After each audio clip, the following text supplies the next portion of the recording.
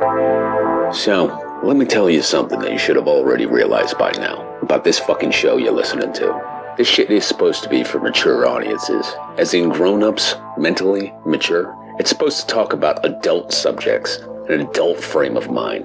It's not fucking that at all. This is two emotionally regressed, broken half-wits pretending to offer insight on movies. All they really offer you is an endless sexual perversion and a laundry list of personal paraphilia issues. You can make your own choices in life, but you have to choose this as entertainment. You know you're better than this. You have to know you are better than listening to Cinema Psyops.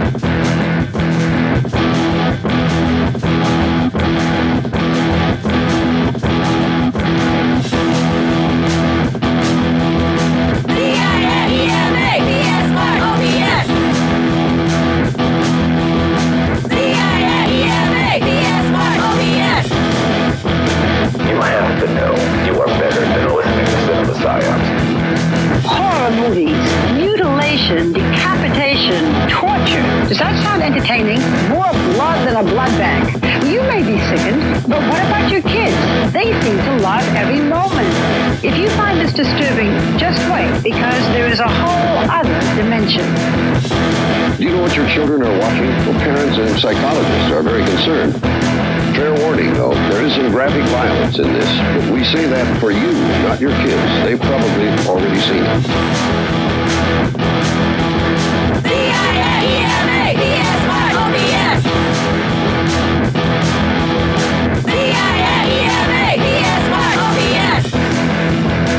You have to know you are better than listening to Cinema Psyops. I like gore. I love blood and guts and stuff, you know. It turns me on, you know, ever since I was a little kid. I love the feeling of being scared, you know. Kids call them slasher or splatter movies, and they get together to watch them at Gross Out Party. The movies are extremely violent, sexually provocative, and have graphic displays of mutilation. I see them with my friends, and we see who can keep their eyes open the longest. Slumber Party Massacre. That was a classic. This guy just goes around killing people. That's the plot of all scary movies. CIA-EMA! PSY-OBS! CIA-EMA! PSY-OBS! You have to know you are better than listening to Cinema Psyops. Kids get the movies from the horror section. Most of the violent movies are rated R and aren't supposed to be seen unless you're 17 years old. Others are made directly on videotape and bypass the rating system altogether. CIA-EMA! PSY-OBS! CIA-EMA! PSY-OBS! CIA-EMA! PSY-OBS!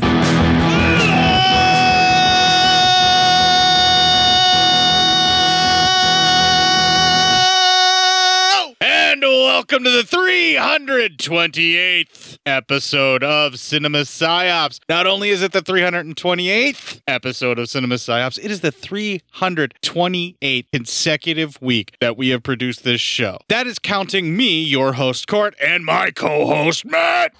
This is the weirdest episode of the Bee in Apartment 23 I've ever seen. Yeah, it's the girl in room 2A, and your notes are about the girl in room 2B, which has two connotations for it, and one of them happening to be you watched the wrong movie, the other happening to be there are restraining orders in your future. Yeah, listen, man, I'm just on YouTube, all right? I click a link, I don't know what I'm doing.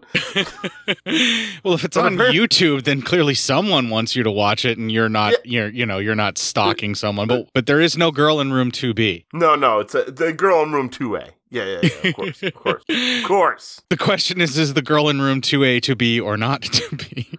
Well, they do say that is the question, yeah.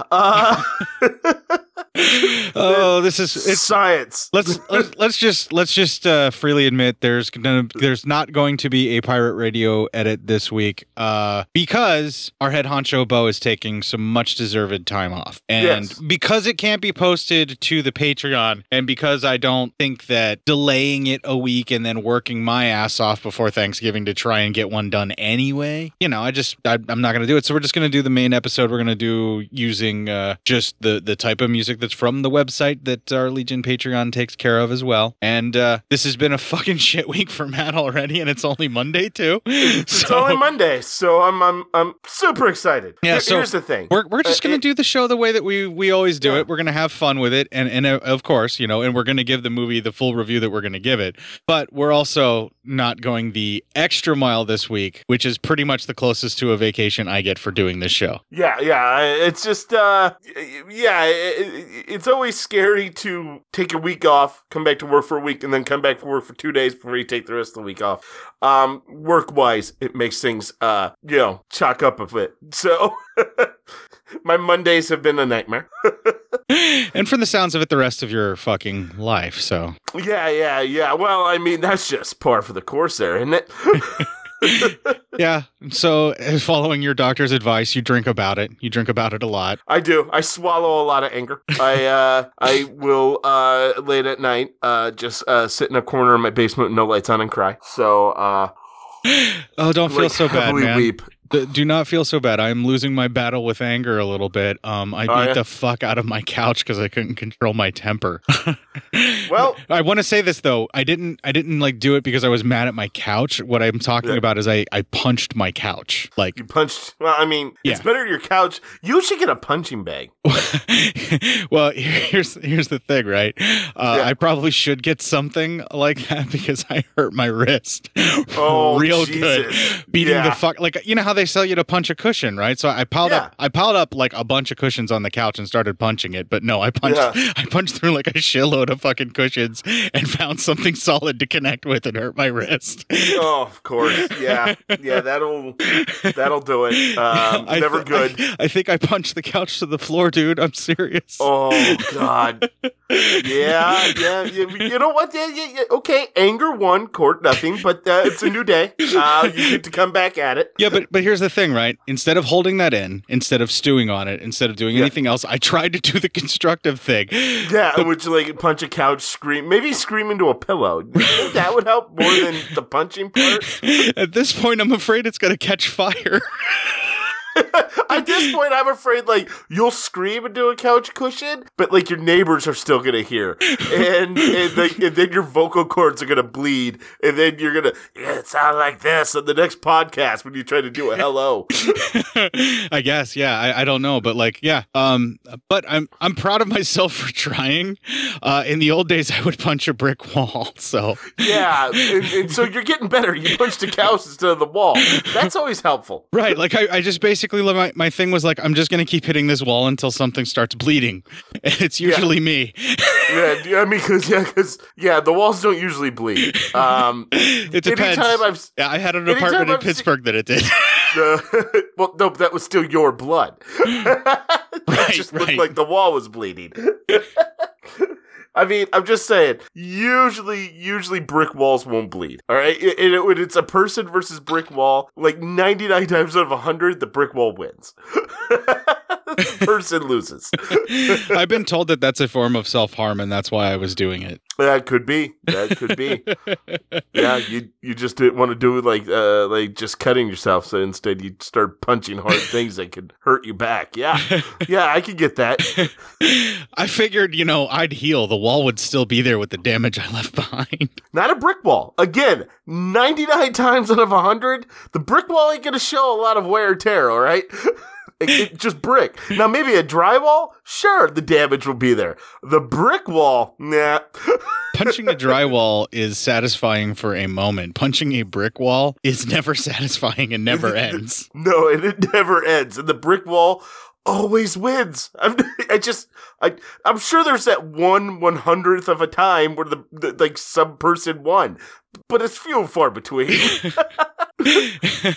I just would suggest it. So overall, for Matt's review of the battle of the brick wall versus human fist, I would say his assessment is strongly for brick wall. Yeah, I would always bet a brick wall constantly. I'd bet the over too.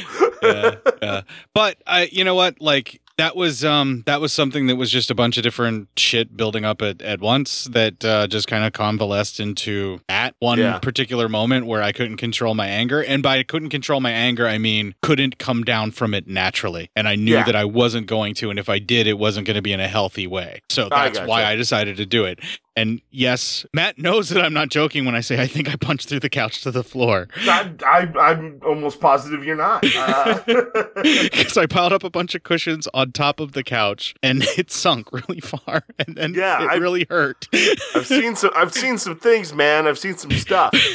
Yeah, you've seen me hit shit. Yes. Yeah, I've seen you hit shit. Yeah, that's about it. I've seen some things. I've seen some stuff, and I wouldn't recommend it.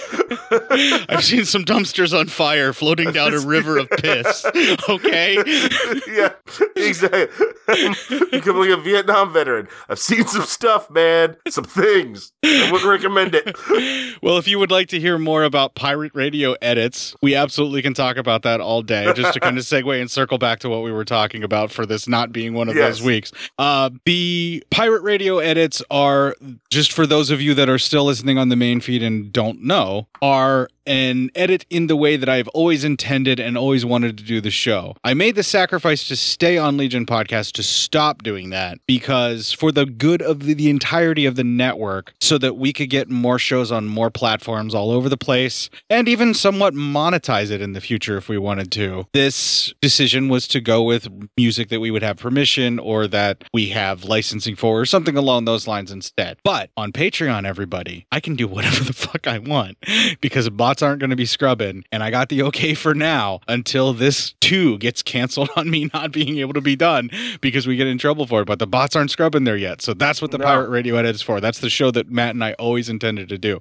Now, you're not going to hear that this week. What you're going to hear is what everybody hears on the main feed. And I'm still going to put the show out on the main feed. But the way that I do the show, I talk about the stuff on the Pirate Radio Edit because that's the way we're recording it while we're doing it. And so if you want to hear the music that I'm talking about, that's on the Legion Patreon, and that's what you need to do to hear it. This'll keep it quiet. Oh, hi there. I didn't see you. You call me cutting a new show. I'm Bo Ransdell, and I'm one of the many creators you can find on Legion Podcasts. I said quiet! My fellow podcasters and I work hard to bring you the best in horror podcasting, but that comes at a cost.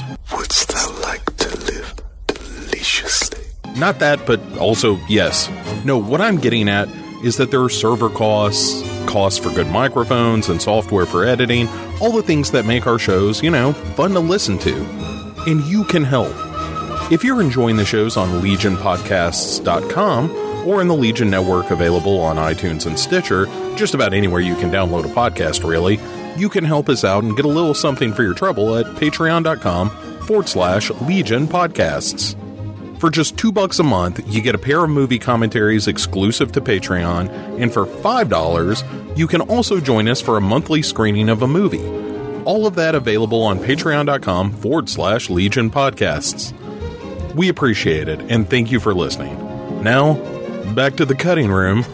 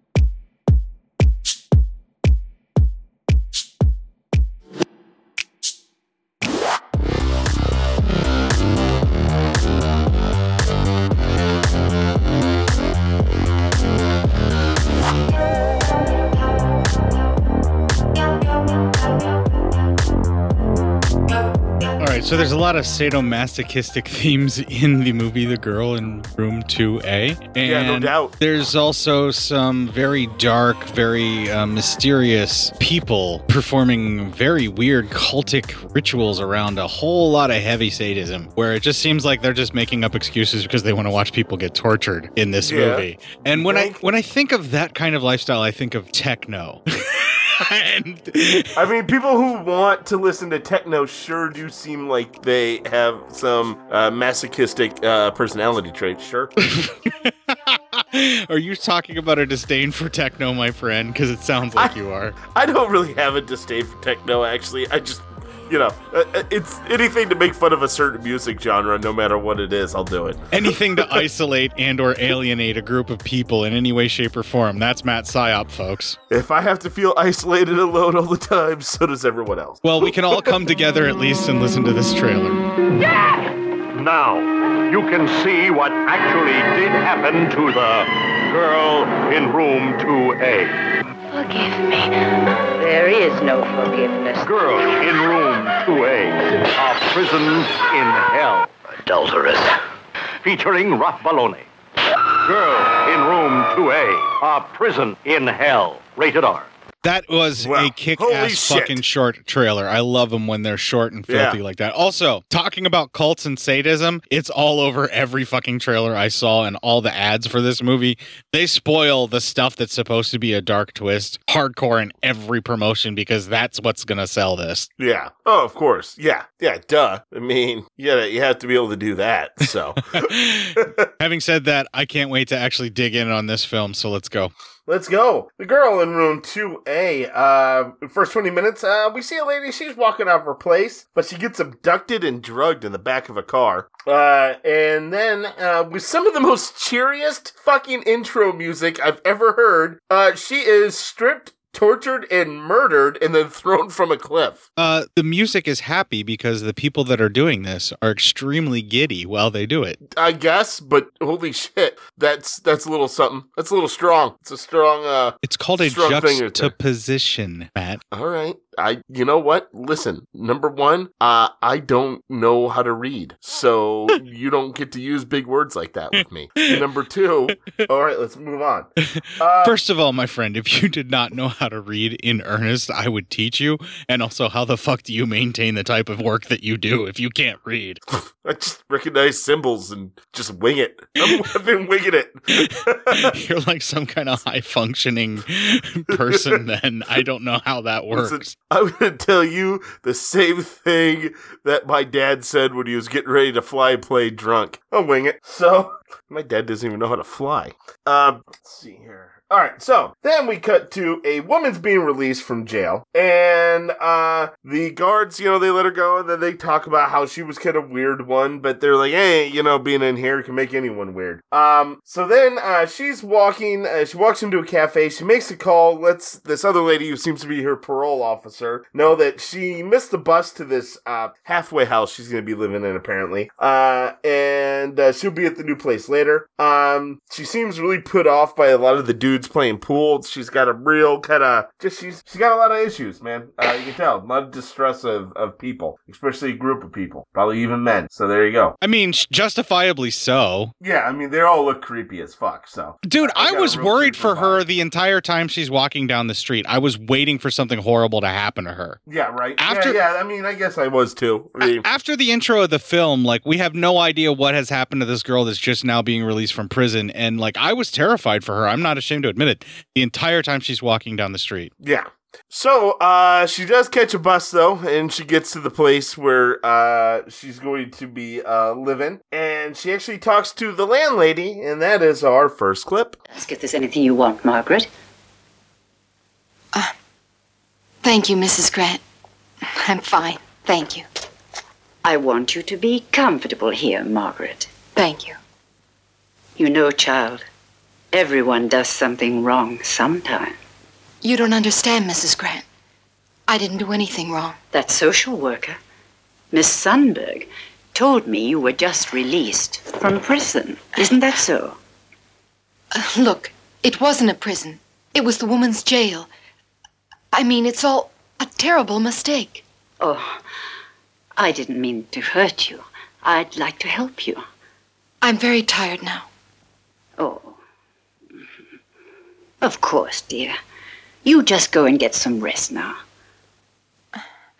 I just want to get this stuff out of the way. Yes, certainly. Yes, I imagine you are tired. Have a nice rest, dear. Wow, what an invasive fucking bitch that lady is. I know, man. Just let this lady live her life, you know? Holy fuck. Judgmental cow. Right. Then we see this man, he comes out as the two kind of go their separate ways, and he kind of is looking around. Then we see she's putting stuff away, and she sees these footsteps. You can see constant footsteps from under the hallway, from underneath the door. Like, a lot of people are just walking around her room. And it's like, well, holy shit, why don't you leave her alone? See here, she's trying to go to sleep, but then a window forces open from some wind, and we see more people walking outside her room. Well, later on, we see she's heading out for a walk, but the landlady, she says, hey, come on, no, you're not gonna go for a walk, have some tea with me. And again, being invasive, and that's our next clip. My son and I live alone here, you know. Ever since my husband died. Do you play? Oh, no. I took lessons when I was little, but I don't remember very much. Let's sit down. My husband used to play quite beautifully. Oh, he did? Would you like a little sedative in your tea? Sedative? Yes. Just a mild tranquilizing tablet. That's all it is. Not a bit harmful to your system. I use them myself. My doctor, you see, gives them to me. Just a nerve calmer. Try one. Well, I guess I could use something to calm down with. Things get so lonely around here for me, Margaret. That's my husband's picture. On the piano, over there. He's been dead now for 20 years. Oh. I'm sorry. Really. Yes, he was run over one terrible winter day. Miss him. It wasn't accident? No, it was cold-blooded murder. He was killed by a hit-and-run driver, a hoodlum who just robbed a supermarket. He got 25 years in prison. He'll be out soon. Justice.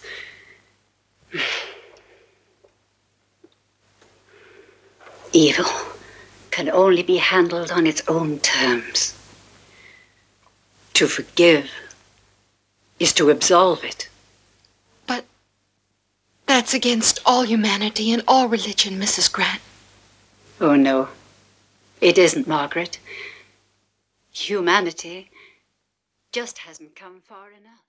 Wow. Wow, yeah. Judgmental bitch. So, that night, while Margaret's sleeping, she sees the door open and a man in red comes in and starts to grab at her. And she wakes up screaming, but then she sees, no one's there. And she's like, what the hell? And then she's like holding on to like the bed frame, and because it's bars, it kind of reminds her of her time in jail, you could see. Can we talk about the cinematography and how hallucinatory some of these sequences are? Yeah, go ahead. Talk about it, because that's the end of that first 20 minutes. That's perfect then. Yeah.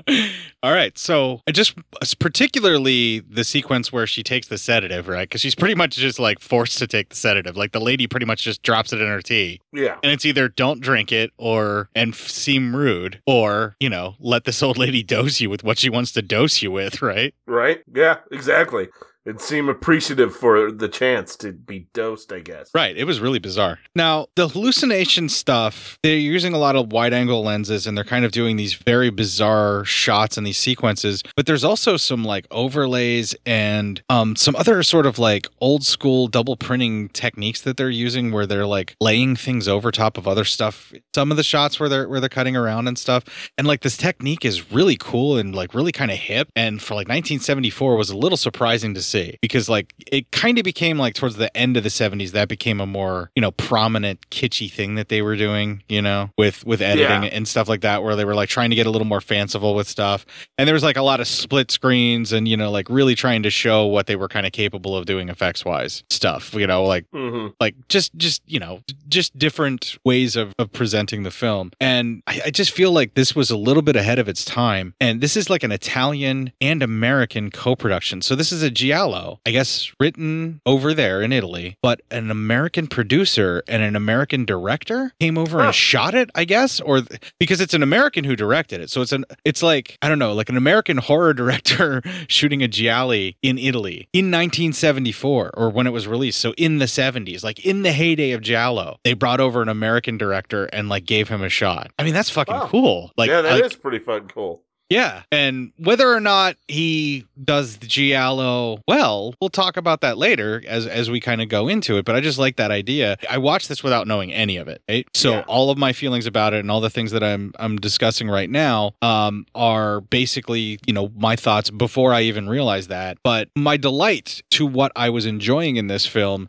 made me wonder if, you know, maybe the guy was a fan of this kind of stuff and really wanted to take a crack at it and, like, you know, just really wanted to dig in. But it feels almost like what would be the American style of murder mystery. Like, it has elements that feel more like a slasher film, but we're years ahead of where slasher films are supposed to be, right? Yeah, I think so, yeah. Okay. I mean, like we're talking, maybe if you go Black Christmas, I think that was still, Black Christmas is supposed to be the very first, you know, or whatever slasher. That's what most people say, or at least widely acknowledged. Let's just put it that way. And that's 1974 as well. So it's a contemporary of Black Christmas.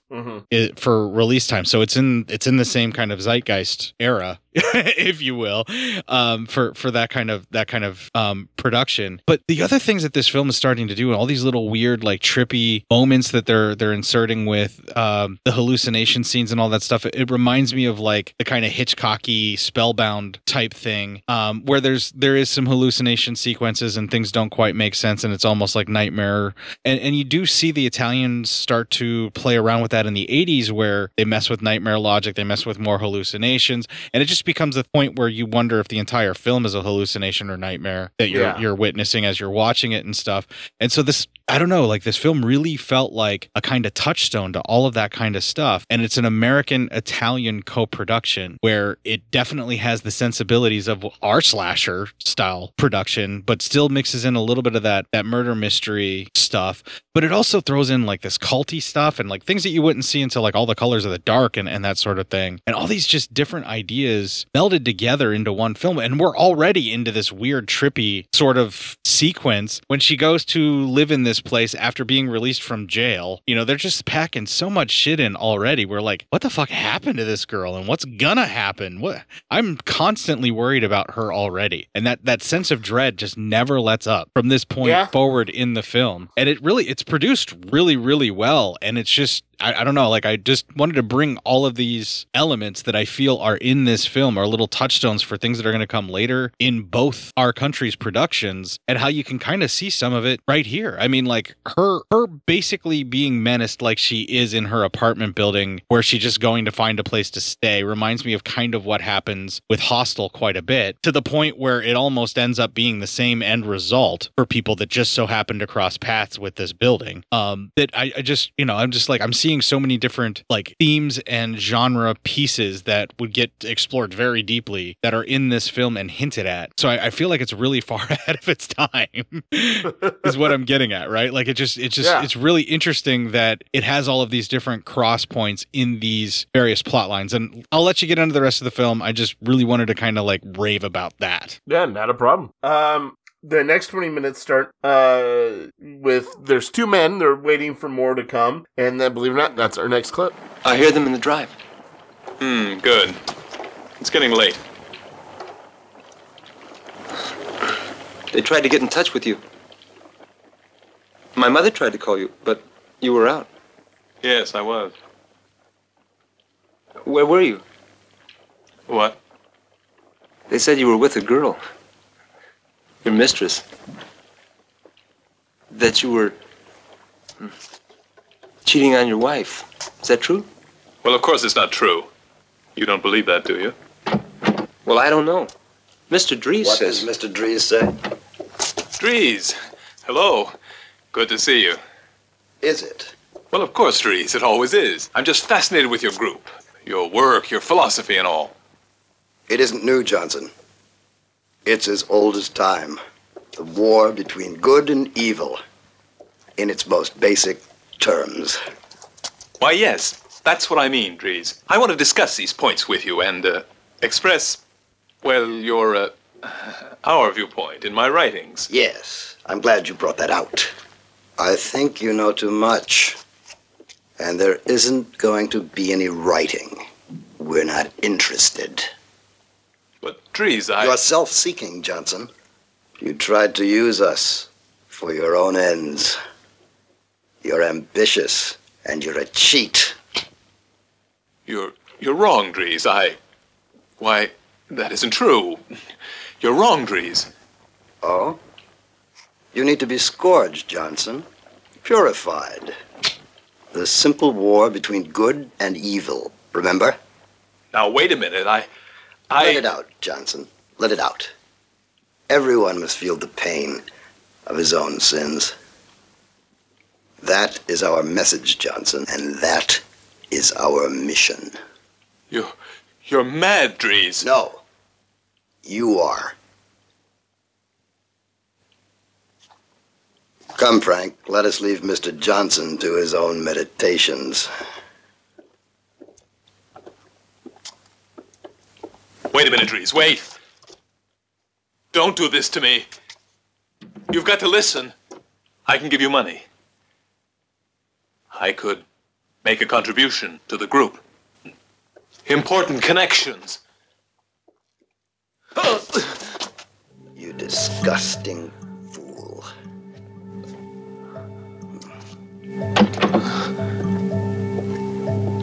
Frank. All right, so they leave, and the dude freaks out, and he's kind of locked in the room. So he's trying to get out, and he opens up a window, and he thinks about jumping from it, but he decides not to. Then Frank and the leader, they're walking out, and they talk, and he calms down Frank's fears about the guy who's writing the story, because he feels like he's like, the guy's freaking out like he's going to die, and he's like, no, he's not going to die, don't worry about it. So, then he sends Frank away, and the leader then checks the note, and I can't really tell what's written on it, walks away. Then two men walk into the room where Mr. Johnson is, and says, wow, it's really warm here. I see you have a fire going, put it out. So there's a iron guard in front of the fireplace, and he's putting his, a cloth down, and then they make him hold on to the thing, and it's burning his hand. Then they take the cloth away, make his hand go on there, and it really causes a burn on his hand, and then the man in red shows up, and he sticks him with like a poker a couple times, and he's able to escape their grasp, and then he throws himself out of the window, killing himself. They decide they put him in his car, and then they crash it. We see that and it explode. The next day, Frank actually meets Margaret. He tells her pretty much, hey, I'm right next door to you, so if you need anything, just let me know. And they actually spend the day together. I got part of this was in Italian. I keep telling you, I've included the files. You have to just go and click on subtitle to turn them on. Oh, all right. But I got the gist of it. And the most important thing was, Frank's, telling her how much he likes her. And then the most important thing, he tells her that his dad died by drowning in a boating accident. And this is troubling for Margaret because she was told by Frank's mom he was killed in a car wreck. So, all right, that's a little weird. Then he wants to know, like, hey, what did you do? What did you do? And she even says, like, listen, so it's a weird story. I went to a party. There were pills and drugs there. Cops showed up, and pretty much everyone pointed the finger at her that she brought all the drug. But she's like, I didn't do it. It was just a mistake. But he keeps on like, well, are you really guilty though? Are you really guilty? Being a real prick about it. So she pretty much tells him off and then runs away from him because she's like, fuck that guy. Yeah, there's a bunch of judgmental fucking really asshole people that just won't take you at your word. Yeah, pretty much. In this film. Yeah, and you can really, like, you feel bad for this girl. She's constantly put upon by everyone that she comes across. Yeah. Oh, pretty much. Just everyone makes her like, oh my God, everyone wants to be in her business. There's a reason for why people are like this to her, and it will make sense by the end of the film. Yeah. But this systematic just degradation of this human being is being done. There's some social commentary going on with this as well. It just takes a really weird and darker turn with it. Oh, yeah. Definitely. It is definitely a weird and very dark turn here. But it is what it is. Yeah, but we're not there yet. We'll get there. So that night, there's a blood spot that keeps showing up in her room on the floor, and she keeps trying to clean it, but then she just covers it up with carpet. So you're like, what the fuck's going on there? Later on, she meets her probation officer or caseworker, and she's talking about how she wants to get out of the house. She's kind of freaked out by both the lady and Frank.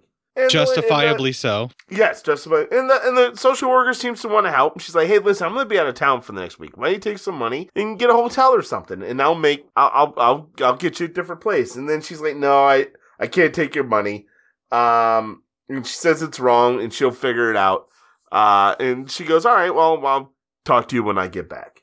Well, as she's walking back to her place, she bumps into a man who pretty much says, "Wait, but then follow me to this restaurant down the street. I have to talk to you." Well, she meets him, and we find out this guy's the brother of the first girl we saw in the beginning of the movie. And he's trying to find out what happened to her. They kind of share a nice playful moment, eating roast beef sandwiches. And, just talking. He's going to be around, and she's interested because she also feels like things are kind of off here. That night, she's looking outside of her door and she watches Frank showing Mr. Crease, which is the cult leader, something. And then they leave. Jack meets with his old friend Charlie that night, and he knew his sister. Charlie and his sister had a little something before Jack got with his now wife. Well, Jack's kind of being, just not really saying much about what could have happened as Jack's pressing him. But then Charlie's wife shows up, and she kind of, sheds some more light on things, and that's our next clip. Claire, this is Jack. Jack Whitman. Edie's brother. Jack, my wife, Claire. I'm pleased to meet you. I'm sorry to barge in on you like this. Oh, that's perfectly all right. I'm truly sorry you haven't come on a more pleasant trip. I met your sister just once. She was a very lovely girl. Thank you. She must have been very down after that ordeal. After what ordeal? She just means being lonely and all that. In the city. Cut the jazz, Charlie. What is she talking about? It's nothing, Jack. Really. I said, what is she talking about?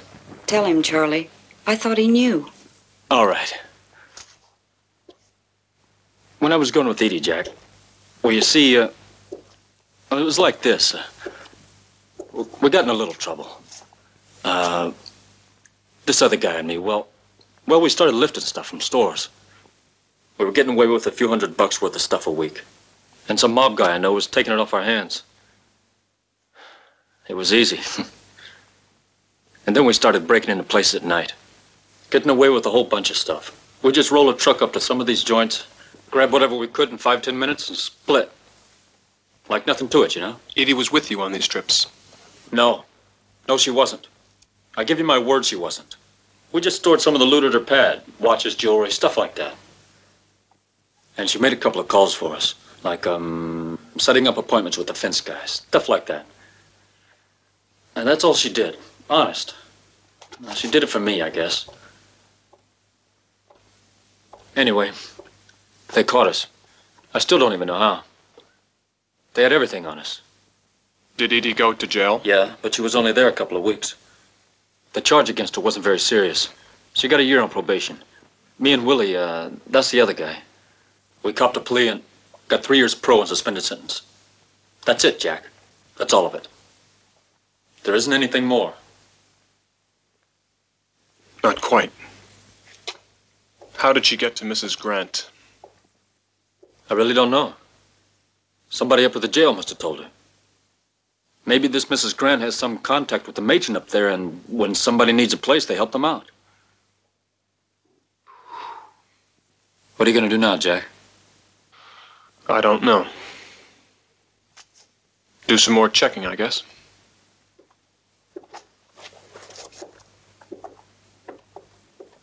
Look, Jack, if you need anything, if you want me for anything, call me. Anytime. Okay, Jack? Okay.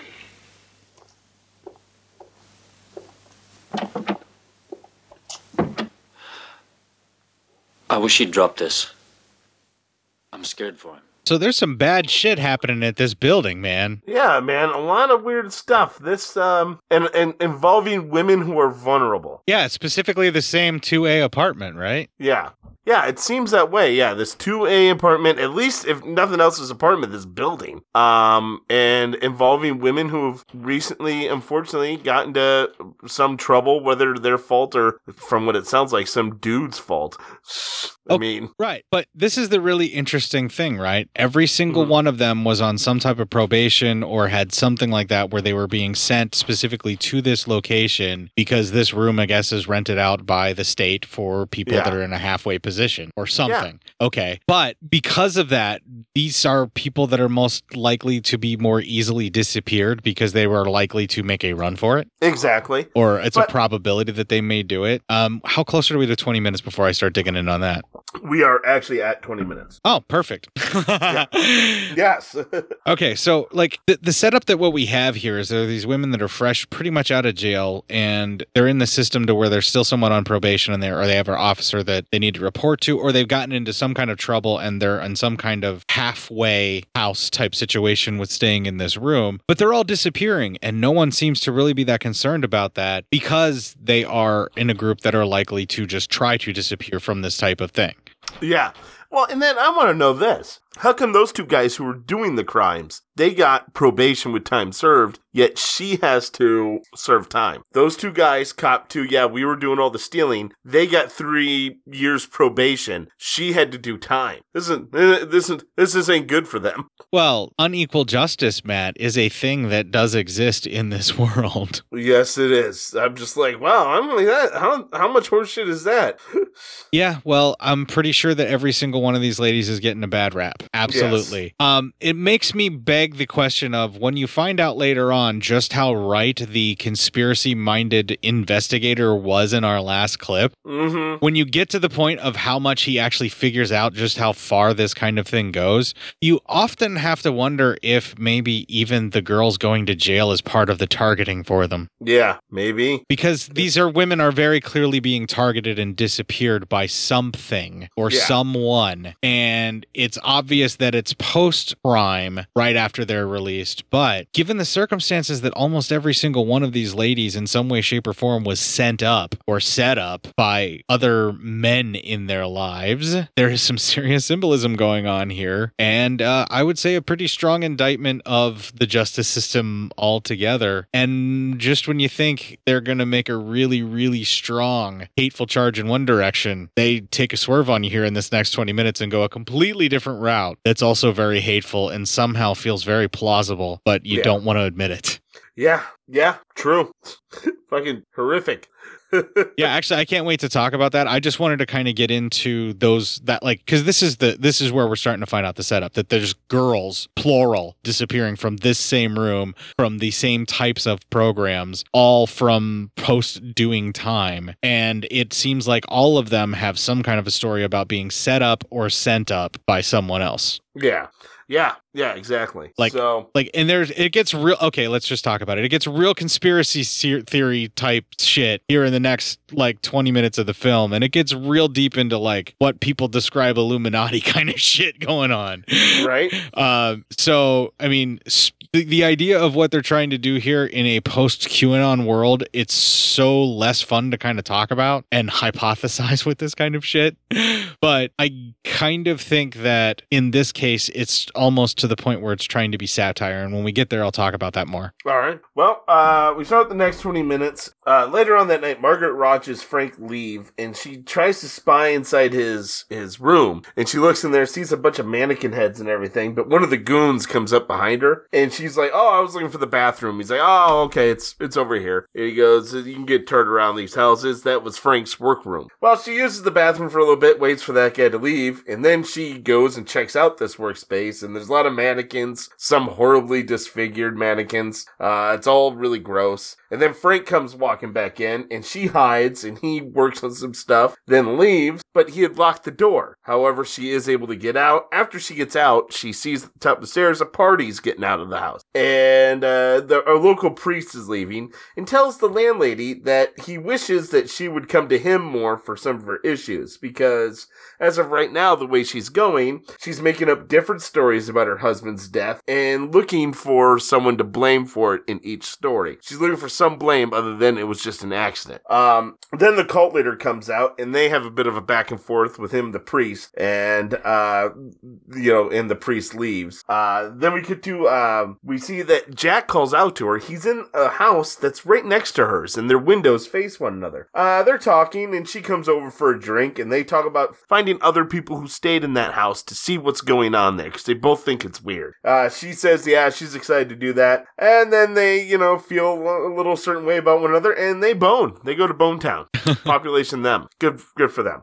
Thank you, movie, for this very erotic, very consensual, and enthusiastically consensual on both parties' points. Yes, I will say that's a fact. Yeah. This was a really nice, refreshing change of pace in a giallo, and for a lot of the type of giallo and horror that we've been watching lately on this show, having an actual, fully consensual sex scene happen in the film. Finally, thank you, movie. Yeah, that was good on you, movie. Thank you. Yeah, you were just the pick me up we needed to get us through the family dinners to come. Yeah, exactly. Thank you, sir, and madam, for your contributions.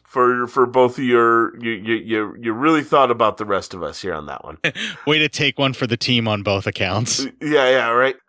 So anyway, fuck. All right. So then, but all this while they're doing it, Frank's watching from her window. Creepy. Yeah. So that's probably not good either. Yeah. Margaret's leaving the next day, and the landlady wants her to meet another young lady. But Margaret says she has to leave, and the landlady's, I understand some of the time.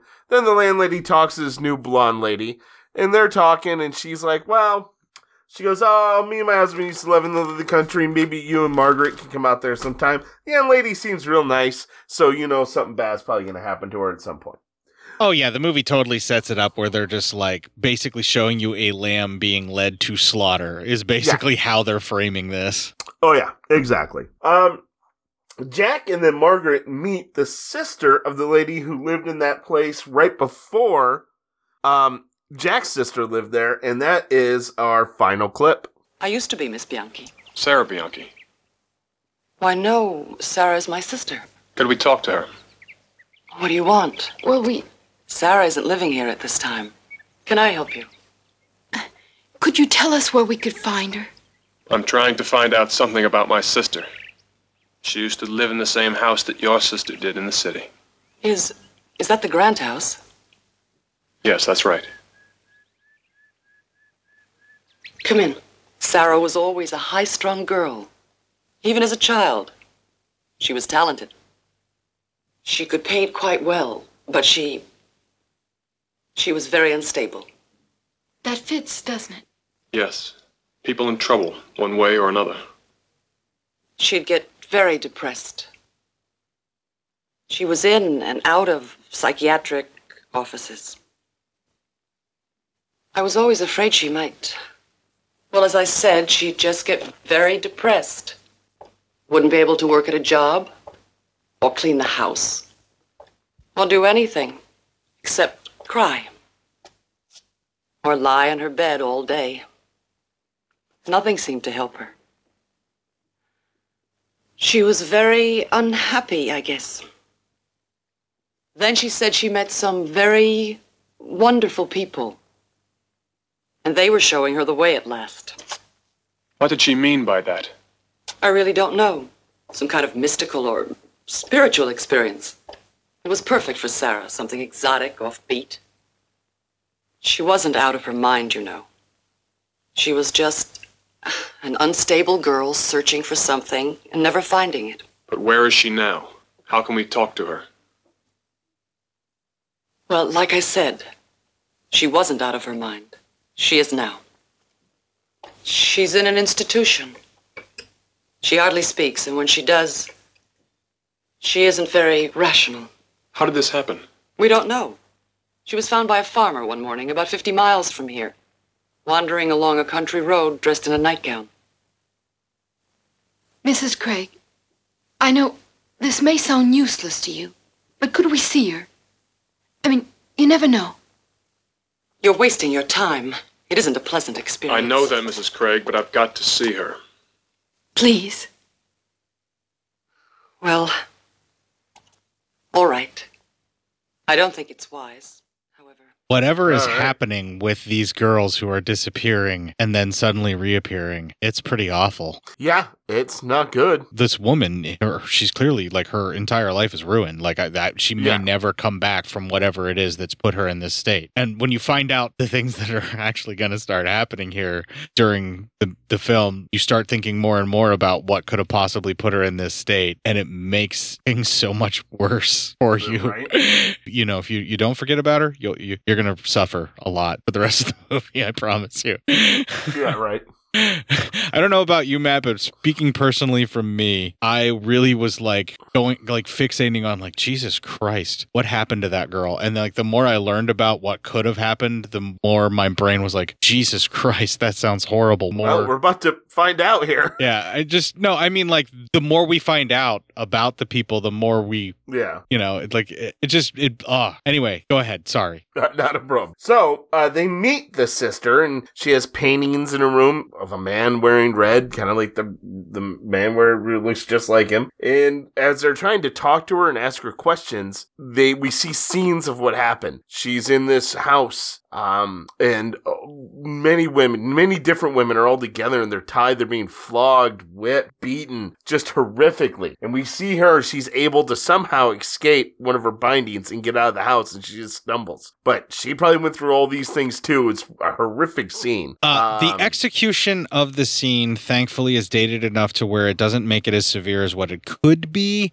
Yeah. But some of the effects were quite brutal and realistic and gross. And they kind of just go through this entire torture sequence so quickly that it just, thankfully, it doesn't linger on it. But what it ends up being is, just from what you've seen, you wonder how much worse it could have been for the girl, is what I was getting at. Yeah, that's true. And so all that happens, and that's actually the end, and leads us into the final 30 minutes of the film. Like, the thing that I'm really fixating on with all of this is the idea is, from what we did see of the actual torture, how much worse could it have possibly been that we didn't witness it? Because this was just like, they were pretty much not necessarily done with her, but she was through something, whatever it was, because obviously she escaped. So whatever horrible things she went through, she had already been through. And she still had just enough presence of mind to get herself loose and run and escape and be found, picked up on a country road somewhere, and then to get out. But she's still there. She's physically escaped, yes, but mentally she's trapped there. Oh, yeah. She's never Mentally, gonna she's still leave. there. All the things that happened to her to that moment up until she actually escaped, they have forever scarred her, and she may never heal from this, ever. And she probably never will, no. The idea of like, what the hell did they do to her to make her like this, to put her in this state, and to make it be such a permanent damage to her psyche? You know, like it's just like, it's a really horrifying idea. And I feel like the film really delved into it in a way where it didn't feel grotesquely exploitative, in that, I mean, they showed enough stuff that could very well be considered grotesque and exploitative, absolutely. But for her portrayal here and the way that she's actually, you know, traumatized, and what they're trying to do with the story here, like I see some moments of like where they're really trying to kind of push the envelope of like what these folks are going through with these various systems that are in place, and how they're not being properly treated, and they're mostly neglected and left alone. And I really feel like at this point, by the time we see her in the asylum post the horrific ordeal that she went through, and how they just pretty much are like, no, we just ignore her when she's like this, and then when we can communicate with her, we try. Yeah. That's pretty much what they said. And then the doctor's like, oh God, why would you want to talk to her? It's such tedious bother. Like, just completely disinterested in her. And the idea that these systems that are supposed to be in place, these safety net systems that are supposed to be protecting and taking care of these people, can't even really be fucking bothered to do it. They're overtaxed, they're underpaid, and some of them feel like, or seem like, they have pure fucking apathy to do their jobs, from just what we've witnessed so far. And the film hasn't even yet begun to be poking at these various types of institutions and saying this is what they really do. It gets a little symbolic here at the end as far as I'm concerned, because I don't think they really think like in a conspiracy theory way, but I really feel like that's kind of the message that this film is driving home, is that these institutions that are supposed to be safety nets, that are supposed to take care of not only just these women, but these people that are being treated like this and are becoming part of this horrific, torturous ordeal that we're seeing, they're being, you know, completely ignored and not taken care of after that moment, but they're also somehow being led to this torture from these same systems. So like, I really feel like the film is being really fucking angrily pointing at like these social programs, right? Am I wrong? Am I overreading this? No, you're not wrong at all. Yeah, they're pointing at these social programs, but I think they're also pointing at cults as a whole. Definitely cults. I mean, it's very culty, absolutely. But I mean, like the conspiracy theory government cult roll back and forth that they have, like where, you know, cults end up in control of the governments and blah, blah, blah, that they have with all of these various conspiracy theories, has been forever ruined because of QAnon.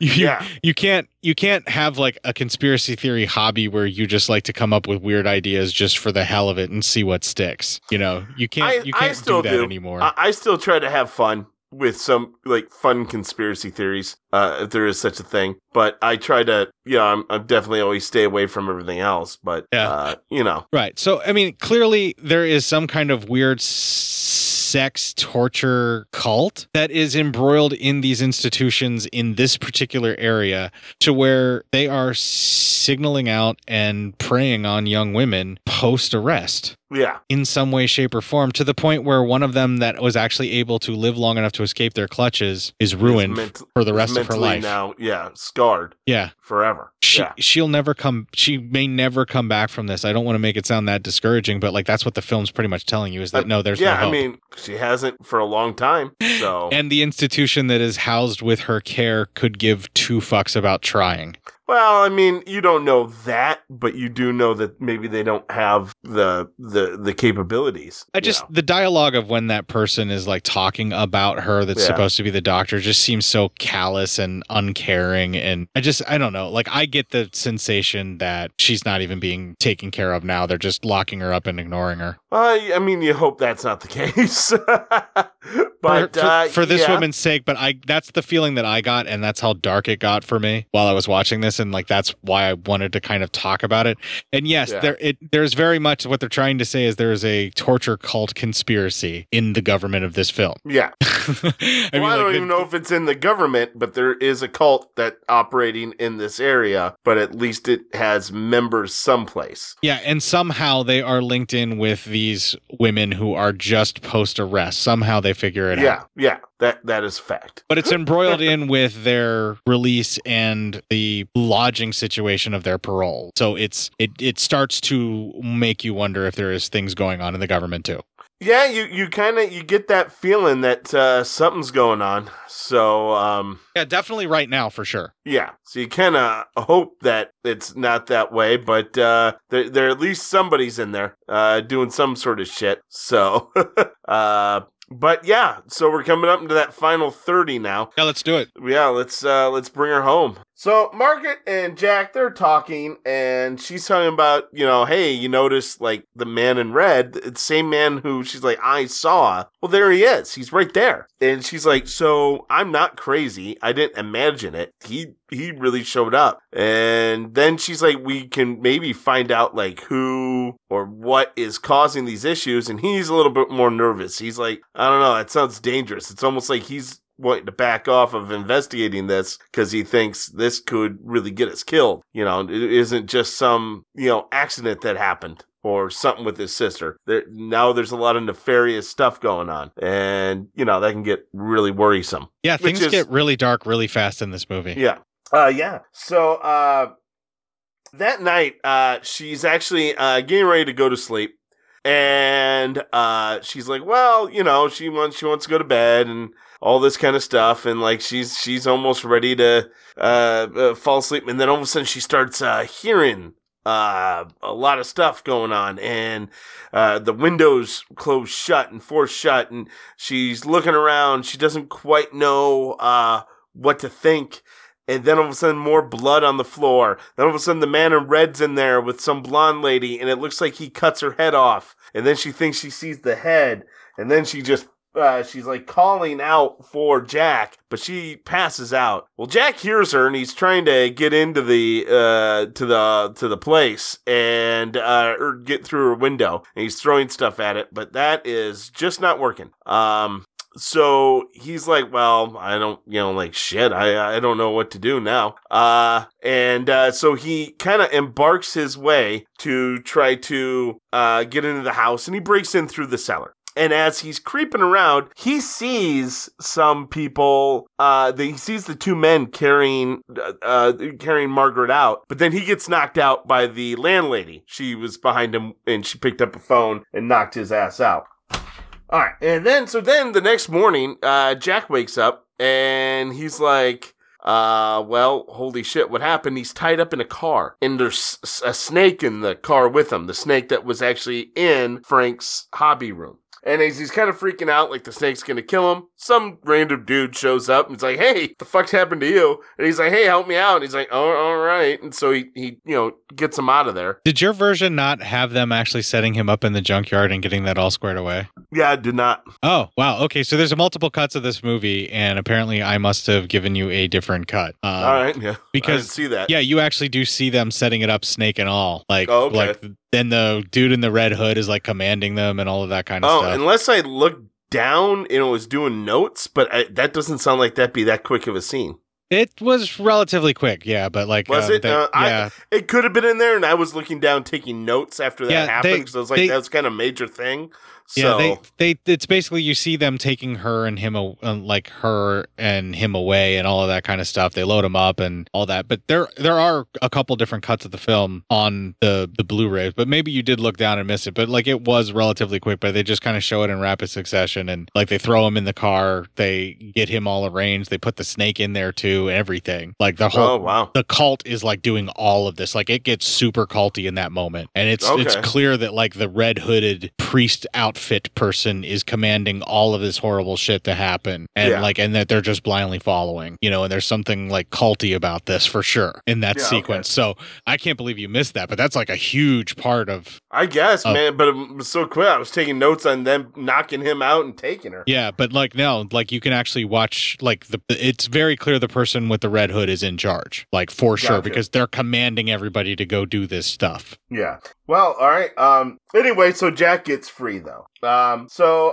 Then we see Frank comes in. We see Margaret's in like a cell. Frank comes in and he wants her to eat, and she's freaking out. He's like, "Listen, you're not going to be hurt. No, no one's going to hurt you. That's insane." He goes, "You just, we just got to have to get you right." So in Frank's eyes, I don't think Frank knows about a lot of some of the stuff that's been happening. I think he thinks that, he's just going to get her to join the cult.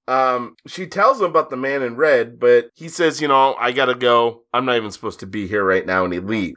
Jack, we see, makes a phone call. He calls some bros. He needs some help. Then we see Margaret she's watching people walk by. She sees the man in red walk by, all this. Then we see Jack, he breaks into the house where everyone was staying, Frank's house. And as he looks around, he sees a blood machine, like a machine that was pumping the blood substance through the floor. So they were setting her up to go crazy. Then he looks through more stuff, and he finds pics of the house that the other lady's sister had drawn. She had drawn these pictures. So he's like, all right, well, now I know where the fuck they are. So, time to go fuck some shit up. So then after that, Jack's bros show up. It's the Charlie, and then the other guy that Charlie did a lot of work with. A lot of his thieving with. So anyway, then as Frank is talking to Margaret again, Margaret then sees the cult leader start slapping that blonde lady who we met earlier, for being an adulteress. And he slapped her around pretty good, and that kind of gets Frank going, oh shit, I'm witnessing some fucked up shit. So he actually helps Margaret escape, and tells her go up the stairs. Wait a little bit, it'll give you some time. She runs up the stairs, he turns around, but there's the cult leader, and he's like, she ain't getting far, so Frank might have a problem. After going up the stairs, she realized that's not going to work, pretty much. She's like, I'm in a lot of trouble. So she heads back downstairs, but unfortunately, there's Frank, and she's calling to him, but Frank's hanging there. Frank's dead. Frank's been hung. Sorry, Frank. Bad time. It was really grotesque the way they made him up to look like he really was hanging. It looked like it was almost cutting into his throat. And almost, instead of with a rope, a wire. Right, because it looked like it was cutting into his throat because it was a wire. And then the wire snaps and his body falls, and it's just grotesque, and it's just like too much. It's really hard to take. And I was really surprised that the film elicited that much of a shock out of me from just dropping the body to the ground, but it did. Yeah. Oh, yeah. Same. It was pretty bad. And you feel bad for Frank. You felt like Frank was just in this because his mom's in this. You feel like his mom kind of put him up into a lot of things. So you kind of feel bad for Frank. Yeah, I don't think Frank had any idea what was going on at all. No, I don't think so. I think he was just trying to help his mom, and I think he got taken up, and he was probably in the bullshit part of the cult. You know, oh no, we don't murder nothing. We just help people with their sins. And he's like, oh, okay, well that's fucking cool. So then Margaret, she's tied up, and then we see the blonde woman is brought before the cult, and the man in red tears down a fucking sword on her face, killing her, and she stumbles out of the room all bloody, dies right in front of Margaret, who starts screaming. Jack and his crew get there, and they fight their way in. They fight through a bunch of guys, and Jack has to climb up through a window to get in because they shut the doors. This was kind of like I wanted to hear the A-Team music as they're punching everybody out. Yeah, it's like they're clearly a bunch of torturing, murdering bastards. You should really not be pulling punches. Where was Mr. T? Where was he at? Come on, man. You got to help out with this kind of shit. Dude, seriously, if B.A. Baracus found a cult full of torturer murderers, I pity those fools. I wouldn't pity those fools. They deserve what they get. Anyway, let's get back to the movie. Jack can hear the group, and they're kind of admonishing. They're admonishing Margaret and saying, "No, you're not any good. You're going to die soon, and all that for your sins." And then Jack gets in a fight with another goon. And just then in the room, Margaret, as the landlady's getting ready to kill her, she tells him, wow, is that why you killed Frank too? And telling her, and like, oh, you couldn't stand because your son was a good person and loved people. And you tell the landlady's like, my son's dead? And the cult leader said, well, he's going to betray us, gets pissed. And landlady was holding a torch, and he slaps her, and she falls, and the torch lights her on fire. The man in red sees this, he starts running away. The cult leader kind of backs up, and Jack gets in there, and he frees her. And as they're leaving, before the cult leader can do anything, the landlady, burnt up, but still alive, stabs him with the poker she had, killing him. After a little bit, after they all get out of the house, Jack chases down the man in red. They get to like a side of a cliff, and as they're fighting, and Margaret walks up. Jack's trying to hold on to the man in black. Well, the mask comes up, and not a man at all. It was the caseworker. It was Margaret's caseworker, and now we see that's how they got all those girls. So it was in the government the whole time. The murdering, torturing bastards are in control of all of these systems. And at least this one. And the lady loses her grip. She falls to her death. We cut 2 days later. Margaret's looking for a place to live, but she's with Jack. They walk away together, laughing. Roll credits.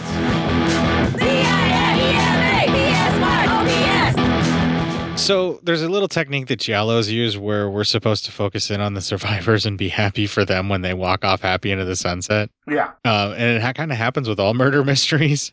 But what a bunch of horrific implications chucked at the penal system of this particular story. And also the mental health facilities as well, because it feels like they're all a part of it.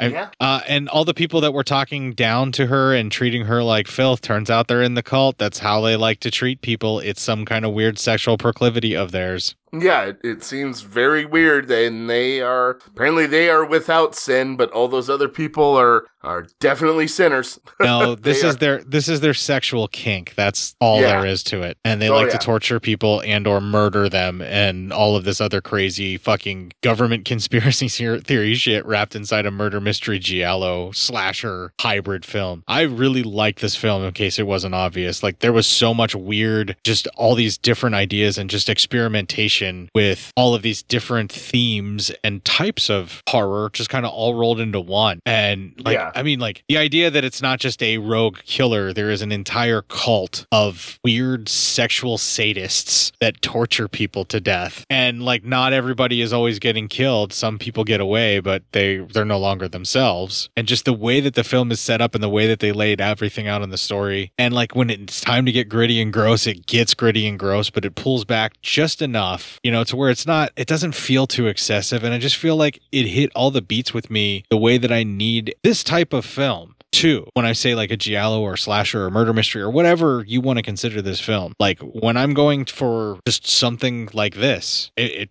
just totally resonated with me really well. I came at it expecting basically a giallo because it was part of the giallo box set that I purchased. And that's the only reason that I even really had The Girl in Room 2A come into my life, right? Yeah. But I am so grateful that it did. And that's why I love just taking a chance on things sometimes, right? I'm like, it's called... okay, so like, I think it was Severin released all these giallo box sets. I took a gamble on them because like you seem to really like giallo movies, and I'm like, you know what? I'm just gonna start buying giallos, right? And I told Matt this, and now I think it's close enough to time, and we'll thank everybody this week and let them know we're actually going to do a giallo themed month in January. We're going to do Giallo January. All right. Giallo January. Right. And this was one of the ones that just didn't fit into Giallo January, but I really liked some of the stuff that I was reading about it on the back. Like, I'm like, a murderous cult in a giallo, my God. And so that's why we're talking about it now, right? And I was really delighted and pleasantly surprised. This was absolutely nothing like I was expecting it to be when I thought it was going to be a giallo, but in the most wonderful ways. Because it still delivered on everything I want from a giallo, but like in such a different and unique twist that seemed like in 1974 was so unnecessarily fresh. Because you could have just kept aping on that. You know, like you would expect something like this much later in the cycle, like a Scream kind of film where they're trying to replenish and renew. But in 74, giallos were still running strong, and then here comes this weird little gem that's just doing things its own really weird and twisted way. And I just really dug it, man. I did. Yeah, I really enjoyed this one. I liked the kind of differences things were with the cult and such, and it seemed to be not your normal giallo, because it wasn't normal like a police officer investigating murder mystery. There was investigation going on, but it was mainly like, can you save this girl before it all goes to shit? It felt more like a Rear Window style Hitchcock film where we already know what happened. It's just, is our hero going to be able to prove it in time and save themselves? Yeah. And and I like the cult aspect. I like movies with cults in them. I try not to let our current society wane me on that, because I do think it's a interesting. Matt Psyop says, "Don't let Q ruin cults for you." That's right. I still think it's an interesting arc in any movie. You know, it's something that interests me. I always like seeing that. So yeah, just saying. Don't let them get you down. As far as storytelling aspect goes, you really can't beat cults for the breadth and depth of weirdness and depravity that you can mine for storytelling. Yeah, agreed. Because they can really fuck shit up, and that's great for storytelling. Right, just like in social services and how they are actually really just set up to torture, torment, and degrade the individuals that are looking to get help from them.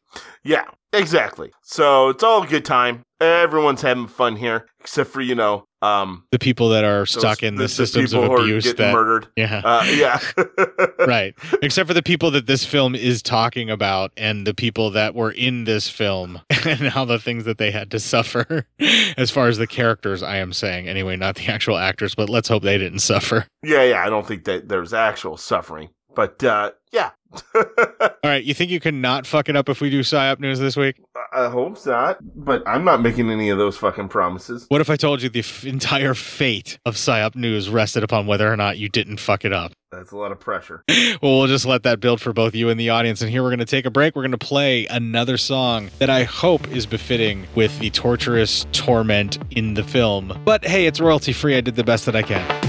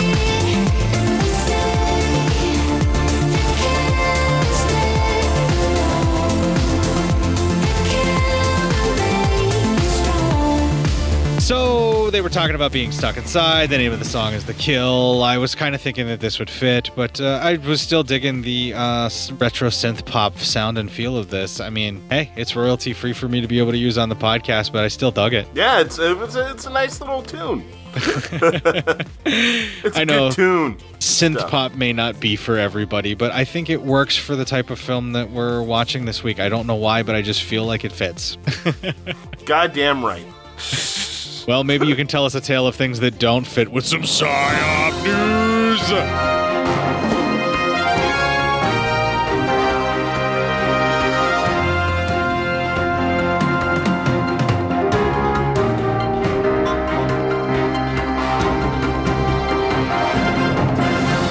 This comes from Robert. This is something everyone's been talking about lately. Okay, so you think it's relevant and new, not like 3 years old like last week? Yeah. That's definitely relevant. All right, go ahead.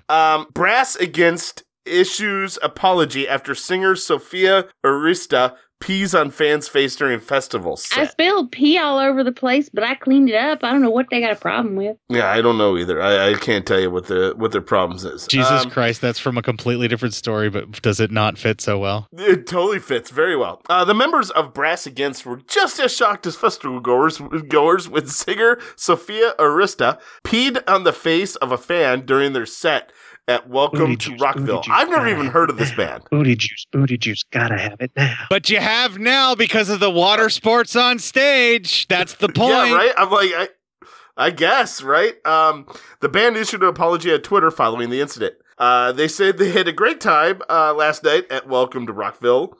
However, Sophia got carried away. It's not something the rest of us expected, and it's not something you'll see again at our shows. That means she had to be holding it. So she went on the stage, having to go to the bathroom, right? No, she was complaining mid-set about having drank too much beer and having to pee, and that she didn't have enough time to go back to go to the bathroom. Okay, because I'm like, that... Then she basically recruited someone in the audience that was willing to let them, basically let her piss in their mouth, I guess. I don't know the whole gist of it. All I know is that, yes, she does actually piss on the guy, and I've seen that video way more times than I'm ashamed to admit. I mean, I was just like, okay. I mean, that's fine. Well, somebody... I'm just okay. However, I was more like, it would have been even more impressive if she's like, no, man, I didn't even have to go to the bathroom. I just let loose. And I would have been like, that's entertainment for everyone's bottom dollar then. Okay, I just wanted to point it out to, I think it was Randall that actually pointed out this was an all-ages show. So there's a possibility that an underage kid could have been taken there because he plays the trombone in the band, and this is what you could end up doing. And so they witness what is very clearly able to be considered a sex act on stage. Yeah. At the very least. Be good. Yeah, I mean, and there's some explaining that you have to do that some people obviously are not going to be comfortable explaining to said person that would be at an all-ages show. So, like, that's really kind of the only thing that I have an issue with any of it, is that if this really truly was an all-ages show, that seems a bit excessive. That can be a bit much. Yeah. They also stated that, thanks for bringing it last night, Daytona. In a since-deleted tweet, the group added, "We're truly sorry, not who we are as a band." Brass Against It is a cover band known for performing brass editions of rock songs, and Eurista's antics took place during a cover of Rage Against the Machine's Wake Up. After reportedly making several comments about how much she had to pee, the vocalist invited a volunteer on stage to be her human toilet. She said, get my man with the can on his head ready, because we're going to bring him on stage, and then she said she's gonna piss in that motherfucker's mouth, unquote. Yep. All right.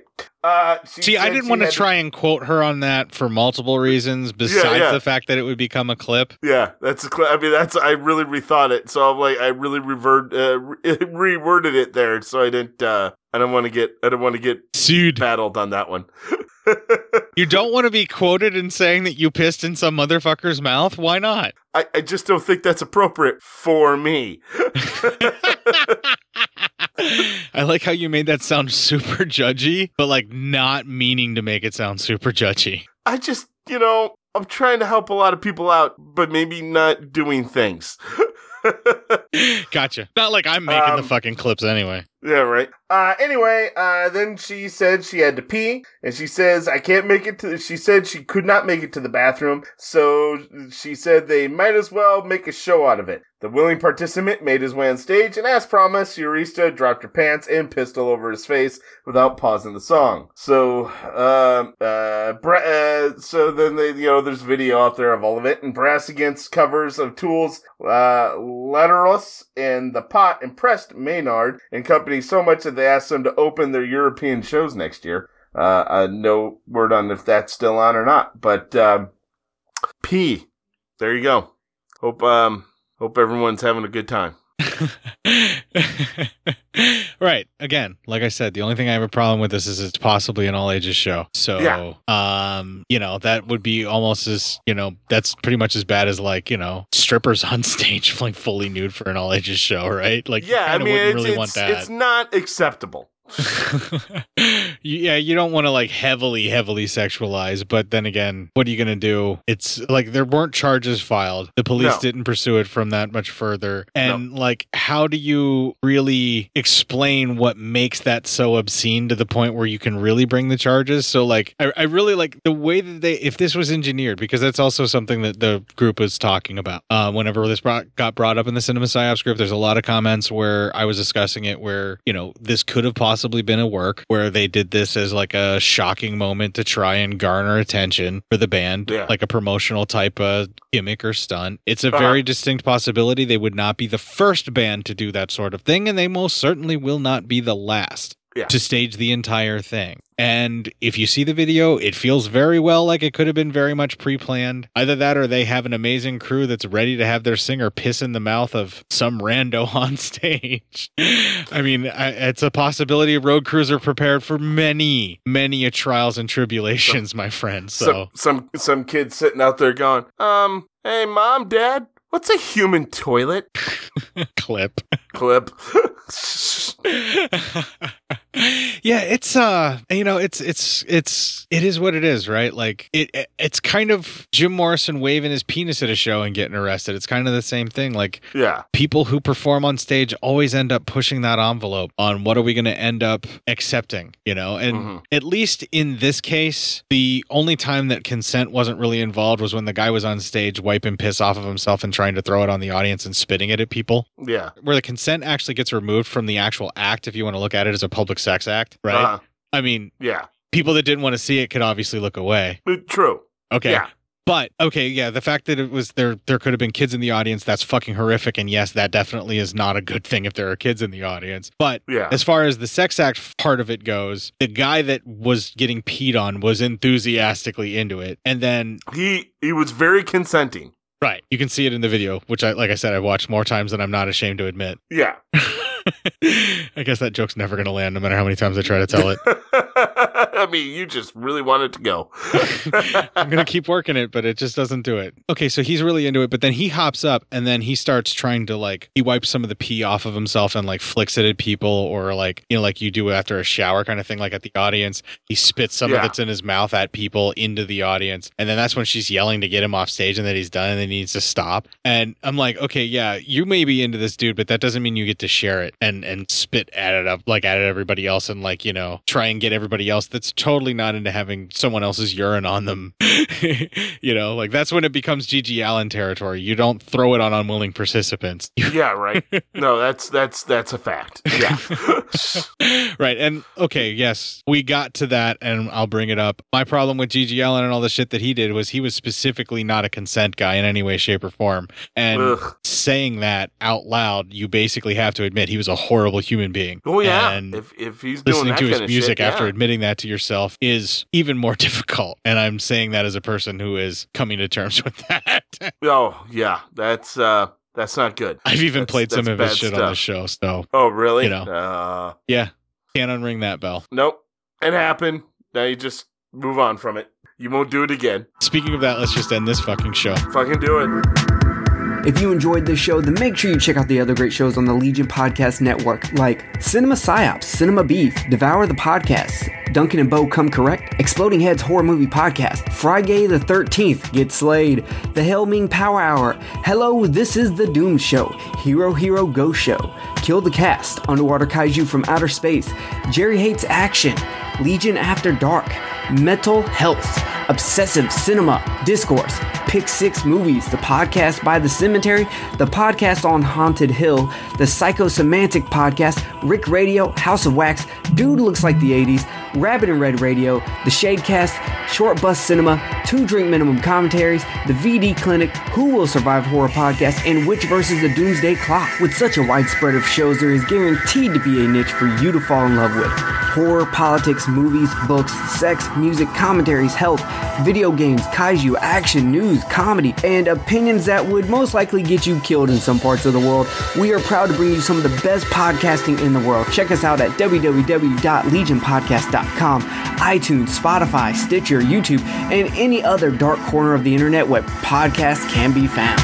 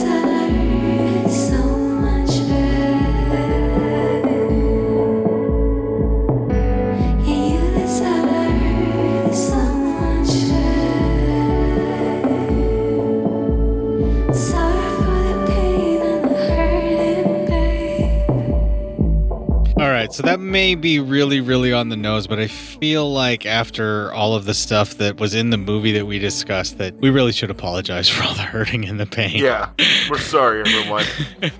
Just for our part in it, for whatever we may not have done to be able to make it better, for whatever we couldn't do to make it feel better. We're sorry for all the hurting and the pain. We're sorry for all the pain and the hurting, and the hurting pain. Yeah. I'm sorry for the pain and the hurts. The painting hurt. I don't know.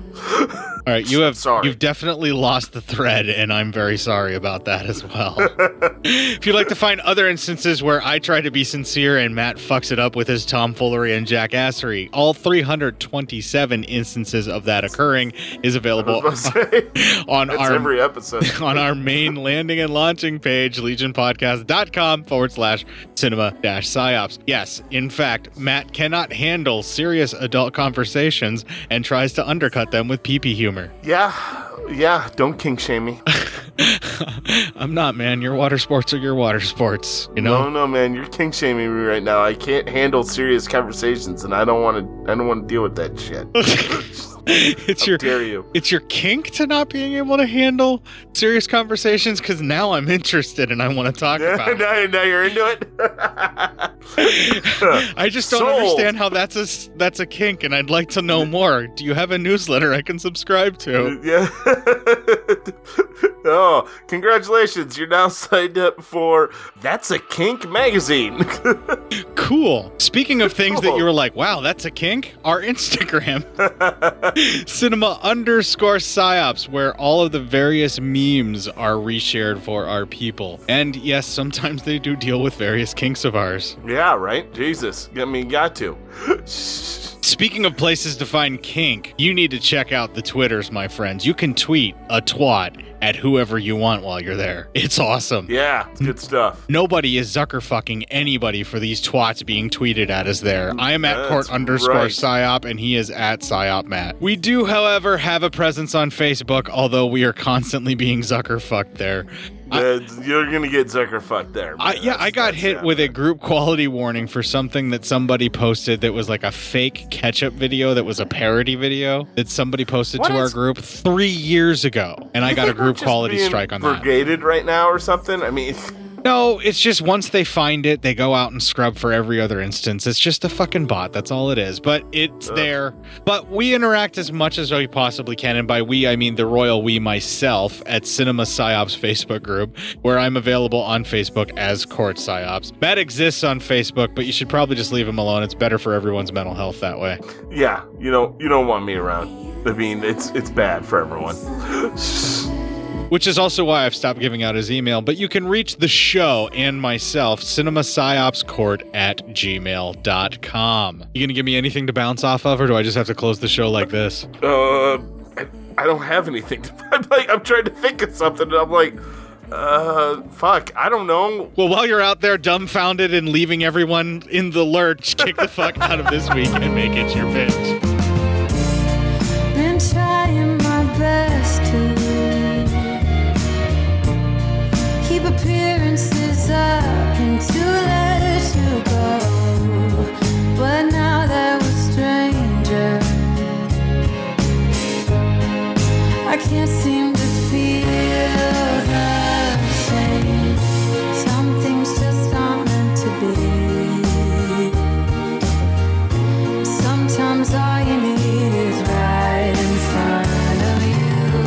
I feel like nothing can save me if we're not getting back together.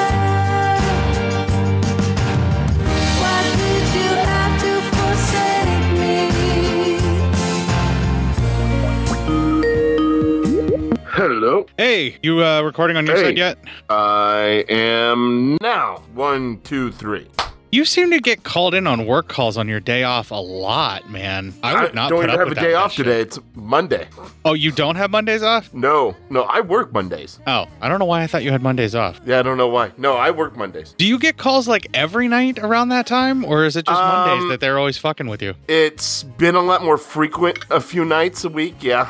I'm guessing I shouldn't include any of this, so... Probably not, Yeah. no. It's a whole mishigash of things, and then a lot of people want a lot of things done in 2 days. Like, they want a week's worth of work in 2 days that I'm here this week. Jesus, man, how much power do you yield that they have this much, like, demand on you all the time? I really don't yield that much power. I'm just the only IT guy in Omaha. There we go. Okay, that's... Okay, now... Okay, I'm just wondering why you're being so used and abused. It's because you're the only one, and that's why. Yeah, I'm the only IT guy in Omaha. But for the just general IT purposes. There are like developers in town, but they don't do anything IT. So No, I sure as fuck don't support anything unless it's something I wrote and only in the functionality of it not working the way that I wrote it to. Exactly. Like, you know how that is. So yeah, but as far as like, I have to be somewhat of a network guy. I have to be all hardware. I have to be some of software, basic support. Then now I've become a shipping guy. And then I also keep an eye on our generator that we have. So I'm the printer guy. I'm a lot of things. You're the guy the company's going to need when the apocalypse runs. All right, so Girl in Room 2A is what we reviewed. 2A, that's right. All right. Oh, no, dude, I'm sorry. I did girl in room 2B. Oh, fuck. We missed the apartment. I fucked up. All right. Can you hear loud enough for you? Yes. Probably a little louder for me. Does that make it too loud for you? Nope, not at all. Cool. Then your fader's independent from mine on that. That's cool. Yeah. If I have to feel isolated and alone all the time, so does everyone else. Well, we can all come together at least and listen to this trailer. Segway, baby. Now, yeah. you can see what actually... Did I just lose you? No, I'm here. Okay. Can you hear me? Thought I had the noises. Yeah, can you hear me? Yeah, I can hear you.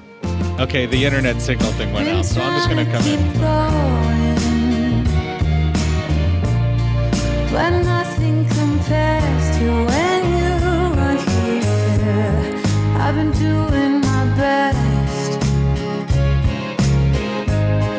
but I can't seem to feel the same. Some things just aren't meant to be. Sometimes all you need is right in front of you. I feel like nothing can save me if we're not getting back together. Ooh, why did you have to forsake me?